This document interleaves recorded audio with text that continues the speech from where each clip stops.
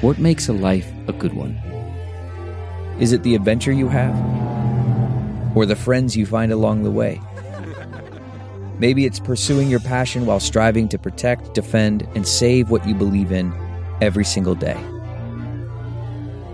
So what makes a life a good one? In the Coast Guard, we think it's all of the above and more. But you'll have to find out for yourself. Visit gocoastguard.com to learn more. The comfort of your favorite seat is now your comfy car-selling command center, thanks to Carvana. It doesn't get any better than this. Your favorite seat's the best spot in the house. Make it even better by entering your license plate or VIN and getting a real offer in minutes. There really is no place like home. And speaking of home, Carvana will pick up your car from yours after you finalize your offer. Visit Carvana.com or download the app and sell your car from your comfy place.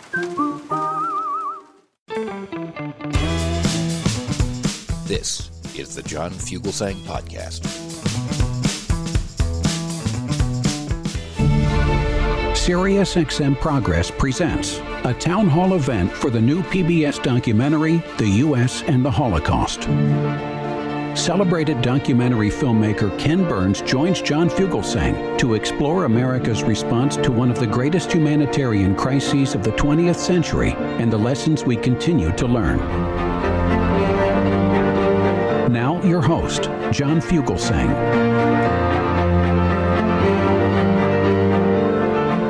Welcome to SiriusXM. I'm John Fugelsang. In an age when America faces xenophobic nationalism that is actively trying to sanitize our history and limit what teachers can actually teach in school, our greatest documentary filmmaker has brought us another film that proves current events are not current. Ken Burns' new film, The US and the Holocaust, isn't just about anti-Semitism, and there have been many films about the grotesque phenomena that claim the lives of 2 out of 3 European Jews. This is not like any documentary you've seen before. It's a film about immigration and fascism. It's about the struggle between our ideals and our actions. It's a film about what came before and what might still be. It is co-directed by his longtime collaborators, Lynn Novick and Sarah Botstein. It's a beautiful script by Jeff Ward. It is available on PBS, pbs.org, and the PBS video app. It is an urgently contemporary film of terror and grace, and we are so honored to welcome back Ken Burns. Hey, John. Great to see you. It's great to see you as well. How are you? I'm good. We're in the middle of a promotional thing, so the idea of being able to sit down with you and have a real conversation is a wonderful oasis in the midst of the desert of very quick conversations and hits and things like that in the media world. It seems like, all your media tours are heroic, and I enjoy your media tours, but it seems like of all the films you've made, this one is the least suited for quick little tidy sound bites. Yeah, it's a problem. I've said it many, many times, and it's been misquoted and misunderstood, but I won't work on a more important film than this. It doesn't mean that I sincerely hope that previous films that we've done might be as important, and that films that we're working on now or might work on in the future would be as important, but I will never work on a film more important than this subject. I certainly don't think you'll ever make a film more urgent and contemporary than this one. We've been working on it. The most interviewers say, so why now? It takes 7 years to make this film. And so if you think about where we were in 2015, it's a really different now than the now here. Every film we've made always resonates in the present. And our job as filmmakers is to attend to the very complicated task of telling a multi-layered story, structuring and various scenes and how they go, the calibration of the images you show. There's always 40 times as much material as ends up in the finished thing. But as we were working on it, realizing that there were lots of rhymes, as Mark Twain might say, in contemporary world, it began to become very, very clear that this was rhyming in spectacularly uncomfortable ways with today. And so we accelerated the production. I wanted to get this out into the conversation earlier. It was supposed to be out next year. I said, let's do it now. I think Sarah and Lynn were handling a lot of day-to-day stuff, or understandably no, but it was like, we have to do this. It's so important. There's a moment in the film when the great historian and Holocaust scholar Deborah Lipstadt says the time to stop a genocide is before it happens. I would, in my feeble way, like to add that the time to save a democracy is before it's lost. Because what we see in the example of the story that we happen to be telling is how quickly one of the greatest places on earth, if you wanted to be in the hippest place in film and in architecture and in music and in art and in conversation and stuff in 1930 and 31 and 32, Berlin would be the place in the world. And then the next year it's not. I mean, it's really the fragility of our structures. You know, my last film was on Benjamin Franklin, and when the doors of the Constitutional Convention were swung open that hot summer of 1787, he walks out of what is now Independence Hall. He's approached by the leading woman of Philadelphia, a woman named Elizabeth Willing Powell, whose rights, by the way, are not at all considered. She's a non-entity as far as the Constitution's considered. But she says, "What have you created, Dr. Franklin, a monarchy or a republic?" He says, "A republic if you can keep it." And so there was in the original charge this sort of anxiety. But for 246 plus years, through great crises like the Civil War, the Depression, and World War II, the institutions have had a kind of resiliency to them. We've been able to get through stuff. This is the fourth great crisis, I believe. It's silent. It's deadlier, kind of like a nerve gas that I think suggests that all good people should come to the aid of their country, that we have a democracy in need of saving before it's lost. And a lot of that comes from the rhymes of the story that we've been struggling 7 years to tell. Well, it does show how precarious the very concept of civilization can be. And of course, there are many parallels to be drawn, which I want to cover with what's happened in our country, with Viktor Orban, with what Mr. Putin has done. And it's amazing seeing people say, oh, this film is so contemporary, which of course it is. But every time we've spoken, you always list all the films you're working on simultaneously. And it's always very impressive. This film, I believe, began in 2015. Yes. And I'm curious, what were the origins? I've always wondered, what is it that makes you decide you and your team are going to commit years of your life to Muhammad Ali, to the Roosevelts, to this concept? It's always it's not a marketing strategy. It's kind of a gut strategy. It's like, how come you fell in love with that person? Why is that person your best friend? Really? You didn't do Ben Franklin for the ratings? and it had the best ratings of Hemingway and Ali and ever since the country music series that came out in 2019. So you never know. You don't do it that way. It's a kind of a gut feeling. So the antecedents of this are pretty interesting. Sarah and Lynn and I made a film written by Jeffrey Ward. Thank you for acknowledging his beautiful script in this case. It's stunning. We made a film on the Second World War called The War that came out in 2007. And it had a pretty significant scene on the Holocaust. Very powerful and very moving, I thought. And when it was over, a lot of people came up to us and say, why didn't you do this? And why didn't you do this? And how come we didn't do this? And wasn't so-and-so an anti-Semite? And what was this? Yeah. They were sort of filled with a lot of misinformation, a lot of disinformation, a lot of conspiracy theories, a lot of stuff. And at that point, we kind of looked at each other and said, whoa, we really have to do something that shows what America's relationship is to the Holocaust. And so, there's hundreds of ideas you're thinking about. They're in your head, and when they drop down into your heart or your gut, you do it. 7 years later, without Lynn or Sarah, Jeff and I made a film on the history of the Roosevelts. Had an even more modest scene about the Holocaust. But those same questions came up. So we really looked at each other and said, we really have to do it. And then Lynn bumped into a guy who used to work at the Holocaust Museum in Washington, D.C. And he said, we're going to mount this exhibition called Americans and the Holocaust. You guys ever think about doing a film of along that? We said, yeah, we're thinking about it. And so we worked parallel to them. They were very helpful in pointing us to scholars that are reputable, not with axes to grind, to archives as we can find ourselves, and to survivors. And so there wasn't a day probably in the last 2 years where we haven't gotten on the phone and talked to at least one of their scholars to make sure we're getting everything right. And we invited them into every step of the process. It was a great association. But the genesis is in trying to understand that while Americans have conveniently convinced themselves that with an ocean and a continent apart, we're not engaged in the Holocaust, and we are not responsible or complicit in any way in the Holocaust. However, the ideas that fed the Holocaust are ideas that are also American ideas, not purely our own, but are endemic to human behavior, and that it was really important for us to sort of set a table of the circumstances that America finds itself in as we approach the regime of Adolf Hitler and the subsequent consequences of that evil regime, and the ways in which we did not act in the ways we could have acted to save human beings, and the way in which, as you've correctly pointed out, the sort of relevance of this story to today and the threats on democratic systems and the appeal for people in crises to authoritarians, I alone can fix it, is a scary thing. And you begin to see the fragility. The writer Daniel Mendelsohn, who did a really great service, when you say 6 million, it's just completely opaque, right? Correct. There's no way to access that. It's abstract.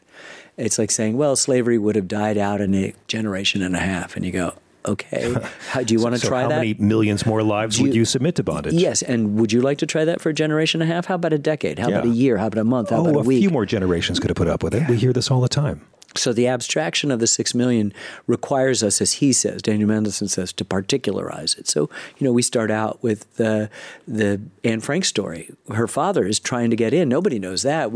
Most kids' access to the Holocaust, most people's access is through that extraordinary diary, which is not about the Holocaust. It's about the lead up to her experience in the Holocaust and the death of all but her father, including herself, in this conflagration. He's trying to get into the United States. The dad, Otto Frank, is trying to get into the United States, but we don't want him in. He's got all the connections. He's got all the I's dotted and T's crossed. He's got the money. He's got the verification. He's not going to be a public charge. And the State Department keeps changing the rules, raising the bar, moving the goalposts. And what would it mean if Anne Frank was here today? What if you could interview Anne Frank at this town hall? What if her children had invented a cure for some disease? Exactly. What if they'd written a symphony that we all appreciated? What if they were extraordinary writers, gifted writers like their mom? I mean, we don't know that. So Daniel Mendelsohn took 6 of his relatives, his great uncle Shmuel Yeager, who came from a provincial town in eastern Poland, and his wife and their 4 daughters, and particularizes who they were, what their lives were like, and how they all were murdered. Only one in a gas chamber, which I think will come as a shock to many in the audience, because it certainly did to me and to Lynn and to Sarah. How many people were killed in what is now called the Shoah by bullets? Yes. That how many people were just shot in the head and dumped in a ditch, and I mean mass killings. And we have footage of that, trophy footage from... Footage I'd never seen. It's chilling, and you have to be careful. As you notice, we just wiped out the soundtrack. No effects to make the newsreel come alive, no music, no nothing, just look at this stuff. Let's not privilege it in any way other than its raw information that we have to know, still as well as moving pictures. I deeply appreciate that the film focuses heavily on the fact that the Holocaust, the 6 million, were not all gas chambers, and that there were millions killed before that even began. Well, we say concentration camps. They're concentration camps in Germany. Yeah, that's one people kind. Die there, and they're crematoria to bury them, but they're slave laborers, and they're being worked to death or starved to death, or they die of despair. In Nazi-occupied Poland, there are 6 killing centers, of which we know Auschwitz and Treblinka and Belzec and Sobibor and Chelmno. These are horrific places designed to bring people there and to gas them and to kill them. But before that happens, there are 2 million killed just by being shot in the head in Poland, in Lithuania, in Latvia, in the Ukraine, in Belarus, in Russia proper. It's as the Germans advance, and that has to be known. And another statistic we have to, as Americans, not to buy us any time or not make us regret what we did not do, but 3/4 of the victims of the Holocaust are murdered before we have a single boot on the ground in Europe, meaning in Sicily. That's right. And more than that are killed by the time we have an air base in Italy that would allow us conceptually to make a run to Auschwitz and back on a single tank of gas and do what? Bomb rail lines that could be replaced overnight. Our precision bombing was also not so precise, and so 80% of bombs in Europe dropped fell outside of 5 miles of their intended target. A part of Auschwitz was bombed accidentally by Allied bombers trying to bomb an IG Farb and synthetic rubber plant more than 5 miles away from Auschwitz. They ended up, bombing a couple, but it's a huge, sprawling, unbelievable America complex. did bomb Auschwitz. It was just accidental, which I never knew before this film. And then it begs the question, Elie Wiesel, who was there, said, I would have liked to be bombed, to stop the killing. Others, inmates remember the sheer terror, the idea that they might be bombed before, as they knew the Russians were coming and were going to liberate them, or hoped that they could liberate them before they were all killed. And then the question becomes an even more fraught one. It's just spiritual in its dimensions. Like, as the scholar Rebecca Erbelding says, are you the people that knew it was there and didn't bomb it? Or are you the people who knew it was there and bombed it? Yeah. I mean, there's at some point a kind of disengagement, no-win situation. But these are the kind of questions that in our normal conversation become just kind of badminton games, a kind of binary yes-no stuff where everything is super complicated. There's undertow, the presumption, FDR is an anti-Semite. Well, it's much more common.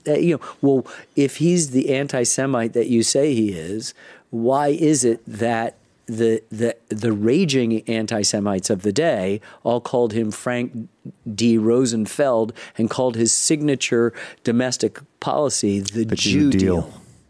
So, he's not without blame, but he's not without faults, and he could have spoken a lot louder. He could possibly have used his office to do something, but what you had was laws and a Congress and various branches of the executive just stultifying in that. And more important, I think, that has to be said, is an American people disinterested in helping in any way, shape, or form. Of course. After Kristallnacht in November of 1938, 86% of Protestants, 85% of Catholics, and 25% of American Jews don't want to let any more in.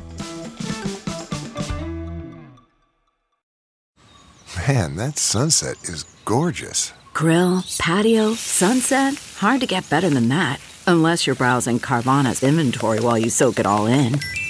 Oh, burger time. So sit back, get comfortable. Carvana's got thousands of cars under $20,000 just waiting for you. I could stay here forever. Carvana, where car buying meets comfort meets convenience. Download the app or visit Carvana.com today. Worried about letting someone else pick out the perfect avocado for your perfect impress-them-on-the-third-date guacamole? Well, good thing Instacart shoppers are as picky as you are. They find ripe avocados like it's their guac on the line. They are milk expiration date detectives. They bag eggs like the 12 precious pieces of cargo they are. So let Instacart shoppers overthink your groceries so that you can overthink what you'll wear on that third date. Download the Instacart app today to get free delivery on your first 3 orders, while supplies last. Minimum $10 per order. Additional terms apply.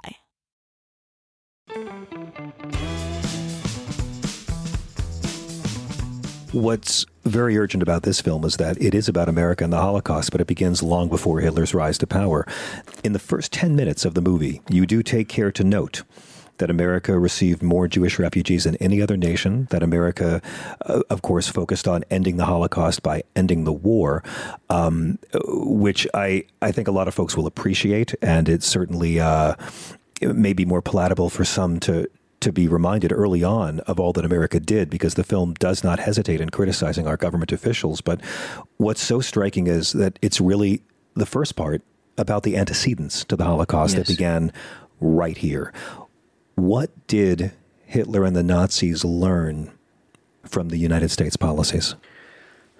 It's a sad commentary. Hitler greatly admired the way we had taken care of our Native American problem, he thought it was.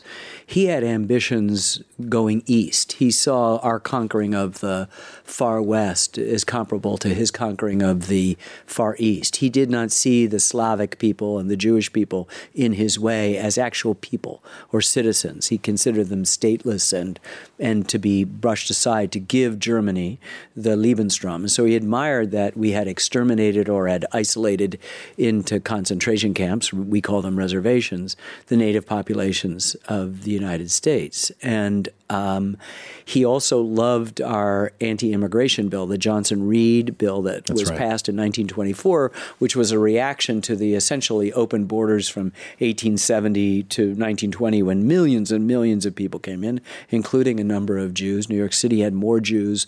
A quarter of New York City's population was Jewish, and it had more Jews than any other place on earth, any other city on earth.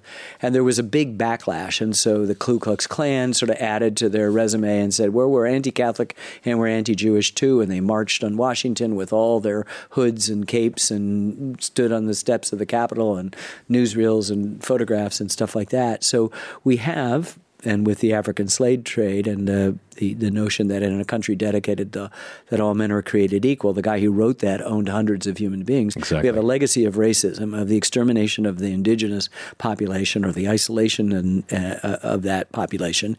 And we have just inherited raging anti-Semitism that is promoted by, Henry Ford, who thinks Jews are responsible for the assassination of Abraham Lincoln. He buys a newspaper, the Dearborn, Michigan Independent, and he promotes the Protocols of the Elders of Zion, which is the worst racist tract, the Bible still to this day, to anti-Semites in the United States and all through the internet, a forgery, a hoax of the Jewish conspiracy to take over the world. He prints it and then publishes it in a book that's translated into German. And on top of this, you overlay eugenics, which is this pseudoscience, John, that says that you can rank races and ethnicities top to bottom. At the top would be what Hitler calls the Aryans. We would call the Nordic or the Northern European white race, Protestant, whatever. So the Johnson-Reed Act is sort of a response, a kind of legislative response to the idea of limiting immigration, putting quotas, bigger quotas for those better people, and less minuscule quotas for those people that might have overwhelmingly Catholic or specifically overwhelmingly Jewish populations, though they don't mention it. It's just how unfortunate that Poland, Germany has, I think, 560,000 Jews, right? More than half get out. Austria has 190,000 Jews. Poland alone has 3.3 million.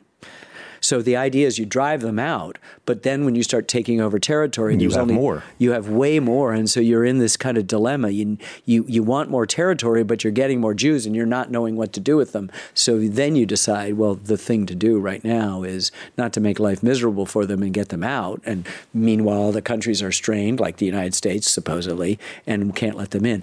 The final straw is the Depression, right, which makes everybody desperate and everybody susceptible to the message of authoritarians that they can make the trains run on time, quick that we solutions. can solve this problem this way. And guess what? Here's why you're in the situation. It's them. Yeah. So what I'd say to the eugenicists is there's only one race. That's the human race. There's no distinction. The distinction between races is actually a biological fiction, as we say so in the film. And so can we just get over this distinction? And of course, that extends to ethnicities. Everybody's a human being. Everybody's the same. And so, this is the perfect ingredient for a madman that is not unfamiliar today, the authoritarian impulse to say that the reason why we lost the First World War, folks, the reason why we're in this economic disaster are the Jews. We were blinded from within by that, and they're doing that now, and we're on the cusp of civil war. So you need to give me dictatorial powers. And interestingly enough, though the Nazis at their height only polled before the regime of Hitler 35% max, the conservatives, understanding that there was a progressive majority, that they were going to lose power, installed him, thinking we can control this guy. Sound familiar? And then acquiesced in the face of it. Do we wish to lose power, or do we buy his big lie? You quote in the film, early in the film, one of your interviewees, historian Peter Hayes, asserts that excluding people is as American apple pie. And you have Paul Giamatti read the words of Thomas Bailey Aldrich in his poem where he said, "O liberty, white goddess, is it well to leave the gates unguarded?" This is a very short hop, skip, and a jump from there to why can't we get immigrants from Norway and not these shithole countries?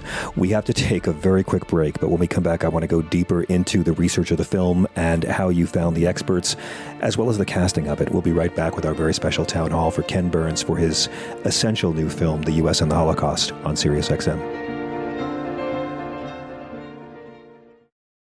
Welcome to Fail Better, David Duchovny's new podcast with Lemonada Media. On Fail Better, David, who has experienced both low and high-profile failures throughout his life, explores the vast world of failure, how it holds us back, propels us forward, and ultimately shapes our lives. Each week he'll chat with guests like Ben Stiller, Bette Midler, and more about how our perceived failures have actually been our biggest catalysts for growth, revelation, and even healing. Through these conversations, he hopes listeners can learn how to embrace the opportunity of failure and fail better together. Fail Better is out now wherever you get your podcasts.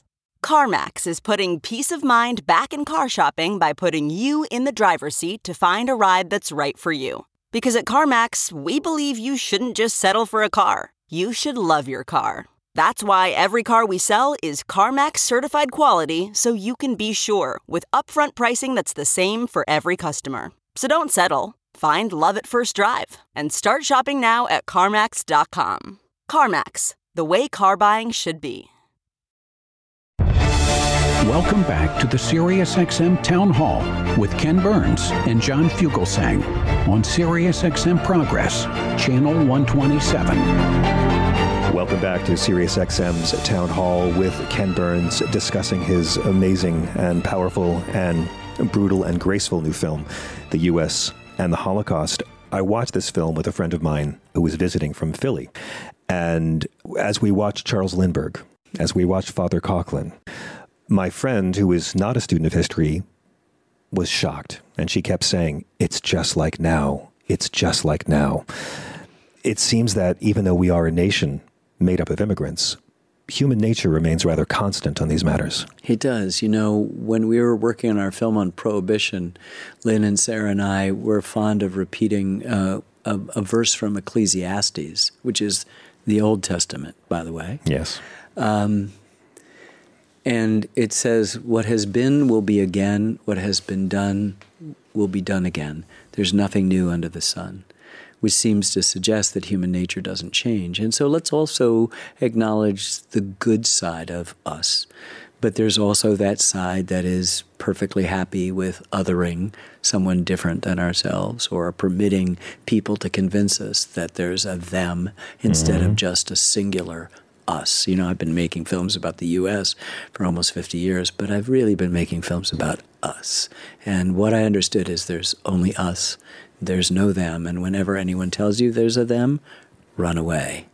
Unfortunately, human beings don't do that because there's something soothing. There's a kind of anxiety that we have in economic, stressful times, in just our own individual spirituality. We know that none of us get out of here alive. Simple answers can become very attractive to people and become very attractive very quickly. But the price of them is like selling your soul to the devil. We have all of these Faustian mythologies because we see how easy it is for the human psyche to be tempted by more often than not, it's riches or some sort of accoutrement of life that seems to offer something more than the inevitable and unpredictable vicissitudes that visit all of us. Yes. And so we've got to be on guard. This is happening now. Father Coughlin sounds like a Rush Limbaugh or a Mark Levin or a Tucker Carlson.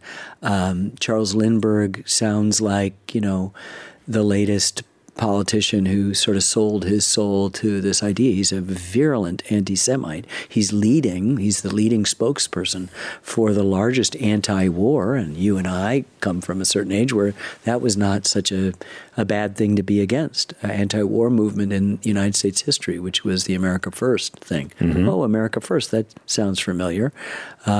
Hitler used to travel by private plane to various mid-sized and smaller cities in Germany, always hoping to get back to one of his own places to spend the night, and would be talking about restoring Germany's greatness. There are authoritarian playbooks that we have to just sort of realize become very attractive to people. If for example, poor whites and poor blacks ever compared notes. Yeah. Well, this is what the great fear of the autocrats, the oligarchs, in the South, that was the plantation owners. You got poor Southern whites who are still in the Confederate Army, That's right? correct. It's still going on. And by the way, that Confederate flag is not the flag of the Confederacy. It's one battle flag of many battle flags of the Army of Northern Virginia. But it was the only flag adopted by the Ku Klux Klan. So when we argue this, there's just no argument. And all those statues went up after Reconstruction collapsed, and the losers wrote the history that Reconstruction was bad, that the Civil War wasn't about this, and Jim Crow was brutally... And the flag, not the Confederate flag, but the flag of the Ku Klux Klan worked its way into many of the state flags of the Confederacy after 1954. What happened in 1954 that would provoke that kind of reactionary thing? Brown versus Board of Education declaring that segregating school children on the basis of color is unconstitutional. And of course, the poor, hardworking, conservative white folks can still be called to do the bidding of the wealthy plantation owners if they tell them who to blame for their misfortune. They fought in the Confederate Army and died in the tens and hundreds of thousands, and continued to fight that battle, voting consistently against their self-interest and against the self-interest of the values of a democratic system, which, by the way, has many, many flaws and many, many frustrating aspects. But as someone said, it's really, it's the most messed up form of government except all the other forms of government. And the parallels are there, but what makes the film great is that it's not propaganda. It means nothing without storytelling. It has to be about storytelling. Thank you. So, I had meant to a few minutes ago just say this. I have been a fan since a dear friend of mine told me this a few years ago, that the novelist Richard Powers had written in his book, The Overstory. He says, the best arguments in the world won't change a single person's point of view. The only thing that can do that is a good story. Yeah. So as storytellers, we're obligated to call balls and strikes. If Roosevelt's good here, he's good here. If we're good here, we're good here. We saved more people, 225. We admitted more people, 225,000 people, more than any other sovereign nation.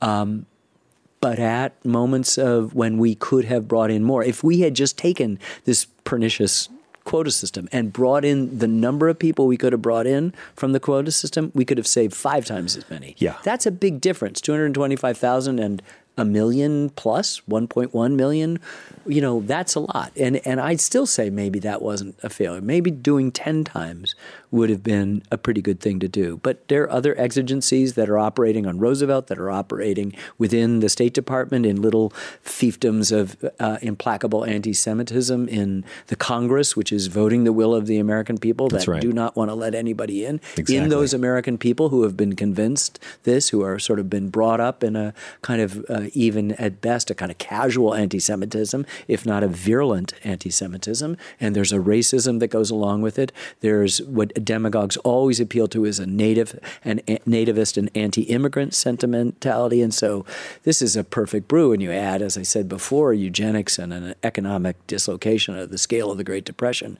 You are in for some deep doo-doo and some real horrible results coming from it. Today we have the Christian refugees at our southern border we call illegals. Right. So the system keeps repeating itself. But it's interesting that the Johnson-Reed Act didn't say anything about anybody in the Americas because there was just a free flow across the border of people working the agricultural system. As you point out, open borders was the U.S. way of life for centuries. And that we were closing it for everybody but Hispanics, right? And then all of a sudden, we started regulating Hispanics. We'd done it before when we repatriated what turned out to be, many, many people who were already American citizens. So it's so complicated, and our history is so sordid. I mean, I could sit here with you and would be happy to and make a case for the United States government and therefore its people having been the greatest force of good in the history of the world. And list, beginning with the Declaration and without the Constitution denying the and sins, the Bill without of Rights. denying the atrocities. Without denying all the sins and atrocities. Just walk us through from the Declaration to the Affordable Care Act and the most recent legislation about climate change, and just say, these are my cards. It's a better hand, I would argue, than almost probably any other country on earth. And that does feed our sense of exceptionalism. But what we don't say is, as the Germans have wrestled for decades and done a really good job of self-examination, because we're the greatest, we don't examine, which is strange. Because if you're exceptional, say in sports, you're incredibly self-critical, right? The coach doesn't come out and say, I know we lost 62-0, but our defense is wonderful and our offense really is great and our special teams were, no, you say we sucked. Yeah. Right? And so there are lots of places where we sucked. It's not a lot of room for nuance in Manifest Destiny. There's no room for nuance. I'm just finishing a film that'll be out next year on the history of the American buffalo. And it's about the story of the most magnificent land mammal in North America, who for thousands of generations, some people, native populations, used from the tail to the snort. Yes. And it was sustainable and was by the time Lewis and Clark and the early 19th century came through, was in the in the 30s of millions of beasts. By the end of the 1880s, a decade of slaughter, principally, people couldn't find them anymore. They were on the brink of extinction. And it was a policy, it was economic. People wanted the leather for this, the heads for trophy, the skins for warmth, whatever it might be. But it was also a deliberate policy to essentially remove the main staple of the Plains Indians. Like we moved west. We went to the west. We passed through native territory. Then we thought, we need to fill this up too. So we needed to get rid of the Plains Indians. And what do? Get rid of their main source of food. What did you and your team learn in your research about the day-to-day life of Jewish and non-Jewish prisoners? Because thank you for mentioning that there were many non-Jews murdered as well. But life in the camps, what was a surprise to even you? I don't know how you could paint this situation any worse. It's very interesting, John, that you brought that up, because we don't have footage. We have a few blurry photographs smuggled out of Auschwitz. That's it. And they don't really illuminate much other than the bravery of the people who took them, all of whom died. So we can only rely on the statement of people. And because most of those killing centers were destroyed by the retreating Germans, so there'd be no evidence of their crimes as they left Nazi-occupied Poland, Auschwitz remains, or parts of Auschwitz remain. And we were able to tell the story of one survivor, a woman named Eva Geiringer, a young girl named Eva Geiringer. If you just think about, none of the women had periods, all of them, used a whole cement hole, no privacy, lined up by, a row of holes for going to the bathroom, 60 in one side, 60 on the other, sleeping in pallets, triple-decker bunks, having, people going crazy No medications, obviously, being starved to death, being worked to death, dying of despair, throwing themselves against electrified barbed wire and bursting in fire. If somebody tried to escape, they were hung in front of everybody before them. It's just, there's a moment when they get left behind by retreating Germans who are moving everybody that they can to head west, back to Germany. And they just say no, her mother is too sick to move, and so they just stay there. And then all of a sudden there's sort of sporadic shooting, and she goes out and she sees what she thinks is initially a bear. And it's a Russian soldier. And at that point, you just weep because it means they're going to live, right? There's a Russian soldier. And he goes, holy shit, I got to go back. And then there's more fighting, and she works her way after several hours over the men's section to try to find her father and her brother. Can't find them, but sees a guy she kind of recognizes. She's been in Amsterdam in hiding and knows and is, not best friends, but very close friends with Anne Frank. Yes. There's Otto Frank. Have you seen my wife? Have you seen my girls? Margot and Annalise or Anne. They're gone. They've been taken away. The wife, they die. The brother and the father of Eva are alive. But Fritzi is there, and then this little trio, saved by the Russians, by the Soviets, move to the Crimea and then get back and try to rebuild their lives. It is in the particularizing that Eva gives to us, one of the greatest gifts I think we've ever had as filmmakers, that you understand exactly what happens. You can't say 6 million anymore with that kind of abstraction. Exactly. That's important. It's very beautiful as well to see a film that tells us about Otto Frank's life after the Holocaust as the only survivor of his family, and not just the publication of the diary, and when he finally was able to bring himself to read his late daughter's diary, but also how he, like so many, was able to build a new life and marry and, in a way, be able to start over again, or at least continue on. Guy Stern, who was sent by his parents out of this Hildesheim German town, small city, sent to the United States, and his job was to get his parents back, and he couldn't do it. He worked and tried and whatever, and he finally joined the United States Army and went and, found out his parents. We even have footage of his parents being taken away. We have footage. Amazing. You can see his mother and you can see his father. Had he seen that before? Learned from that. He has seen that. He's amazing. He's 100 years old, but he just helped explain. He said that as a GI after the liberation of the concentration camps, he was ordered, as Eisenhower ordered commanders to send their troops there to go and look at what was happening. And he remembered breaking down and crying because he couldn't stand it, and looking over at a big Protestant MP, the toughest sergeant that he knew in the war, who's bawling like a baby. And he said, we couldn't take it, but they could. Yeah. Meaning the perpetrators and the survivors and the victims. And it's a really heroic thing, because I don't think we think of a kind of passivity and being rounded up and killed, and it's not. There are people who still, to the last moment, don't know what's going to happen to them, and there is heartfelt sense by those people who are realizing what is going to happen to them. Letters that we have read. One of them that struck me terribly, of a man writing to a friend saying, essentially, I'm going to my death. I just want the world to know that someone named David Berger lived. Yes.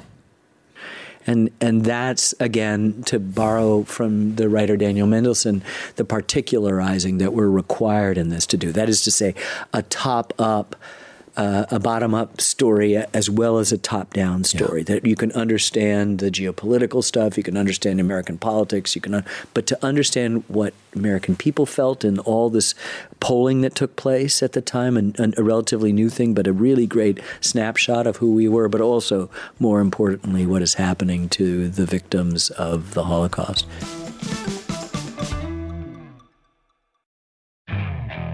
Okay, picture this. It's Friday afternoon when a thought hits you. I can spend another weekend doing the same old whatever, or I can hop into my all-new Hyundai Santa Fe and hit the road. With available H-Track all-wheel drive and 3-row seating, my whole family can head deep into the wild. Conquer the weekend in the all-new Hyundai Santa Fe. Visit HyundaiUSA.com or call 562-314-4603 for more details. Hyundai, there's joy in every journey. Okay, picture this. It's Friday afternoon when a thought hits you. I can spend another weekend doing the same old whatever, or I can hop into my all-new Hyundai Santa Fe and hit the road. With available H-Track all-wheel drive and 3-row seating, my whole family can head deep into the wild. Conquer the weekend in the all-new Hyundai Santa Fe.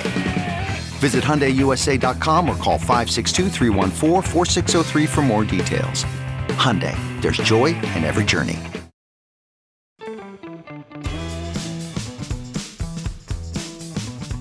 Guy Stern is a beautiful figure in this film. Gunther. Guy is his Americanized name. Right. I want to ask a filmmaking question because the witnesses you have, the survivors, are incredible, and you always find experts and historians to grace your films. And on a casting level as well, it's always remarkable to see which actors wish to lend their talents to your work. This one is sort of a who's who of people who we've seen before with your films. Meryl Streep returns as Eleanor Roosevelt, Paul Giamatti as I Met. You even get Werner Herzog. Yeah. So Werner, in our jazz film, Werner, who I've been friends with for 30 plus years, a real Mutt and Jeff kind of thing. He and I are so different. And he's become a great documentarian. And he's is a phenomenal documentarian, and we're so different in the way we approach. And he understands it. He says, I was on a panel with him, 20 years ago, 15 years ago, and he said, I am interested in an ecstatic truth, which means he breaks every kind of rule possible, which a line I would never cross, and does so brilliantly and with great artistic skill. And he said, and my friend Ken here is interested in an emotional truth, which I plead guilty to. I remember trying to raise money for my first film called Brooklyn Bridge, and I said that I was not so much interested in the dry dates and facts and events of the past as I was in its emotional archaeology. Now, I do not mean I feel it's really important, John, for me to say I'm not interested in sentimentality or nostalgia, which is the enemy of good anything. Yes. I'm interested in those higher emotions that are activated when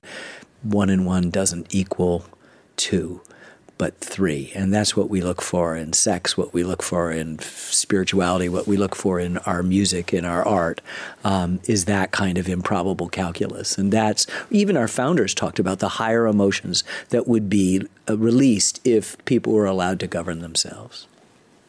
Another nice shout out for democracies. And for storytelling as well. Because it wouldn't work as propaganda, but having these stories, having these people here allows you to feel those higher emotions. Werner is our go-to Nazi. and he read a horrific quote in jazz about the N-word Jew music that Americans had invented.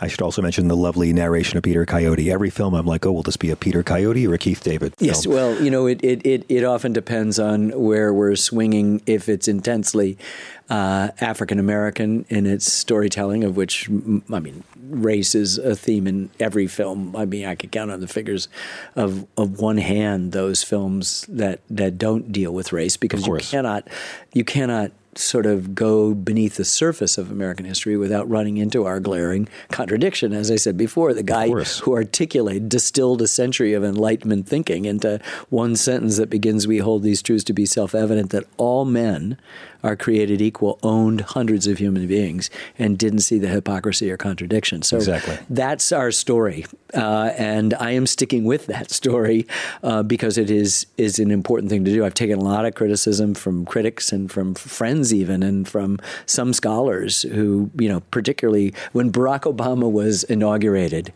in January 20th, 2009, they said, "Now will you shut up? Will you stop talking about race?" You're kidding. Because we're post-racial. I said, I held up the Onion magazine, a newspaper, which said, "Black man given worst job in nation." That was their headline. And I just said, just watch and see what happens. Exactly. Just watch and see what happens. And to their credit, most have come back and said, "Sorry, you're right. This is central to us." Like, none of us, people of my complexion, do not worry going to the convenience store. Exactly. But there is not an African-American male that does not have in the back of his mind, and now, recently, female, who, do I come home alive? And to be fair, white America is raised in this bubble. where if we're lucky, we are taught how rough people have it. If we're lucky, we're aware of the injustice. If we're lucky, we learn to navigate and live with and fight against the contradictions and hypocrisies. But many of us are very comfortable being in that bubble and ignoring the suffering around us. We made a film on the Central Park Five. My daughter Sarah and my son-in-law David which ran in theaters. It was great. It did have a theatrical release. And, the thing I would say is, like this film, it's the only two films where I say, I can't say enjoy it, right? You just can't. This is not a film to enjoy, but I just wanted the Central Park Five to be an exception, right? Like a singular event. It's happened thousands of times in American history, and that you want George Floyd to be, oh man, that was so bad. Let's hope that never happens again. It's the fact that it's a kind of currency of the realm is what ought to be so discouraging to us, or at least, if not discouraging, to galvanize us in a positive way. I mean, Chris Rock says, I'm a multimillionaire. You wouldn't trade places with me for a second. Yeah, there's not a white man in here who would trade places with me, and I'm rich. It's true. One of the themes of the film, one of the major illustrations of the work is, if you give a tyrant what they want so they'll behave, they'll see you as weak. That's right. How do you feel about that today in relation to people like Mr. Putin, Mr. Orban, Mr. Trump? This is the kind of lawful behavior, right? Yeah. Shame is not part of the vocabulary, and so if you give them an inch, they will take more the next time, and that's what happens. Germany's delighted when certain things happen and people are outraged, but nobody does anything about it. So you go, okay, if we can take the Rhineland, the sort of the no man's land of mostly German-speaking people, that's a buffer after World War I between France and Germany, right? If we can take the Rhineland and people say, oh, we protest, but nothing happens, why don't we take Austria? And then why don't we take the Sudetenland, the German-speaking area of Western Czechoslovakia? And while we're at it, let's take all of Czechoslovakia. Wow. And, we'll make a treaty with the Russians, and then guess what? We'll divide up the territory. They can come in from the east, and we'll come from the west, and we'll divide up Poland, and that will be great. And then, we'll renege on that, and we'll try to go all the way to Moscow. I mean, the problem is the distances. Like Napoleon, he runs into the same problem, cold winters. And, the Second World War was won. I've now switched from the Holocaust for a second to the Second World War. It won on American manufacturing, Soviet sacrifice, and then what was taking place by the rest of the Allies in Southern and Western Europe in their activities. But it's, we out-manufactured the enemy, and Soviets were willing to lose unspeakable number of human beings in defense of their country, and then to move it west. And the kind of paranoia that has been attendant to them makes them susceptible to the idea of existential threats from outside, and therefore, of course, if there are existential threats from outside, it really behooves us not to have a Mikhail Gorbachev or a Boris Yeltsin, but to have a former KGB guy running it and telling you. And now he's run into his own kind of buzzsaw, which is the spirit of a democratic people saying, not here.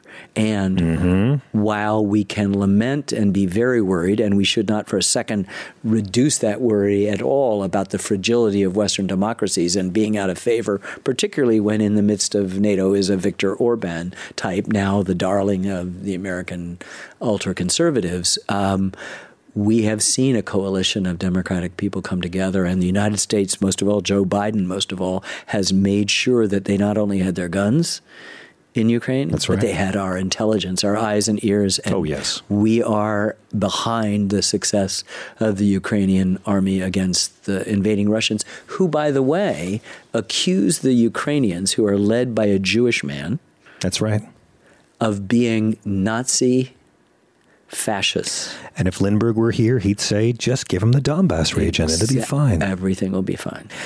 Well, you know what I always say, Ken? Those who do not learn from history are doomed to watch the History Channel. No, I kid, the History Channel. You are right, sir, in saying this is not a film you enjoy. but this is a film that must be seen. It is a film you will not be sorry for seeing. It is a film you will want every American to watch.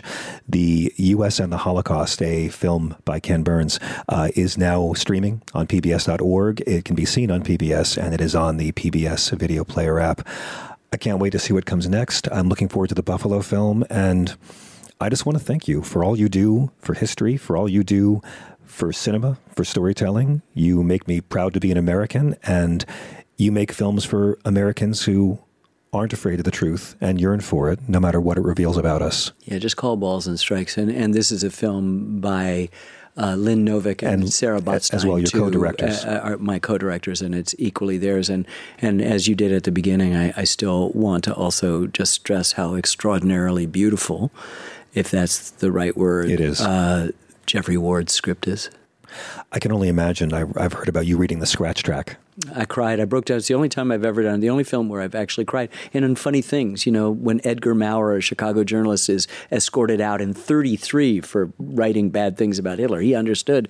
His minder, who's putting him on the train, says, "You ever think you'll come back to Germany?" He says, "With 2 million of my fellow countrymen." Or when you see Varian Fry, a writer in New York City, who risks his life, $3,000 strapped to his ankle, and he goes to Marseille and he starts working with the vice consul and he starts getting people out. And among the people in one group are Wanda Landowska, the harpsichordist, Marcel Duchamp, Marc Chagall. Yes. I mean, you just go, these are the people that the Germans are about to take from the French and ship them to the killing centers, and we got them out. And so, and just sometimes the sheer evil of this plan, the idea that it could be so industrialized that bureaucrats could become as evil as anything else. You got to make sure that those train cars are switching when they're coming from here loaded with their Jewish cargo. It's too much. Well, thank you. Thank your entire team for the humanity and for this great art. Everyone, please see The US and the Holocaust. Thank you very much for joining us on SiriusXM. Ken Burns, as always, thank you. Thank you. Peace.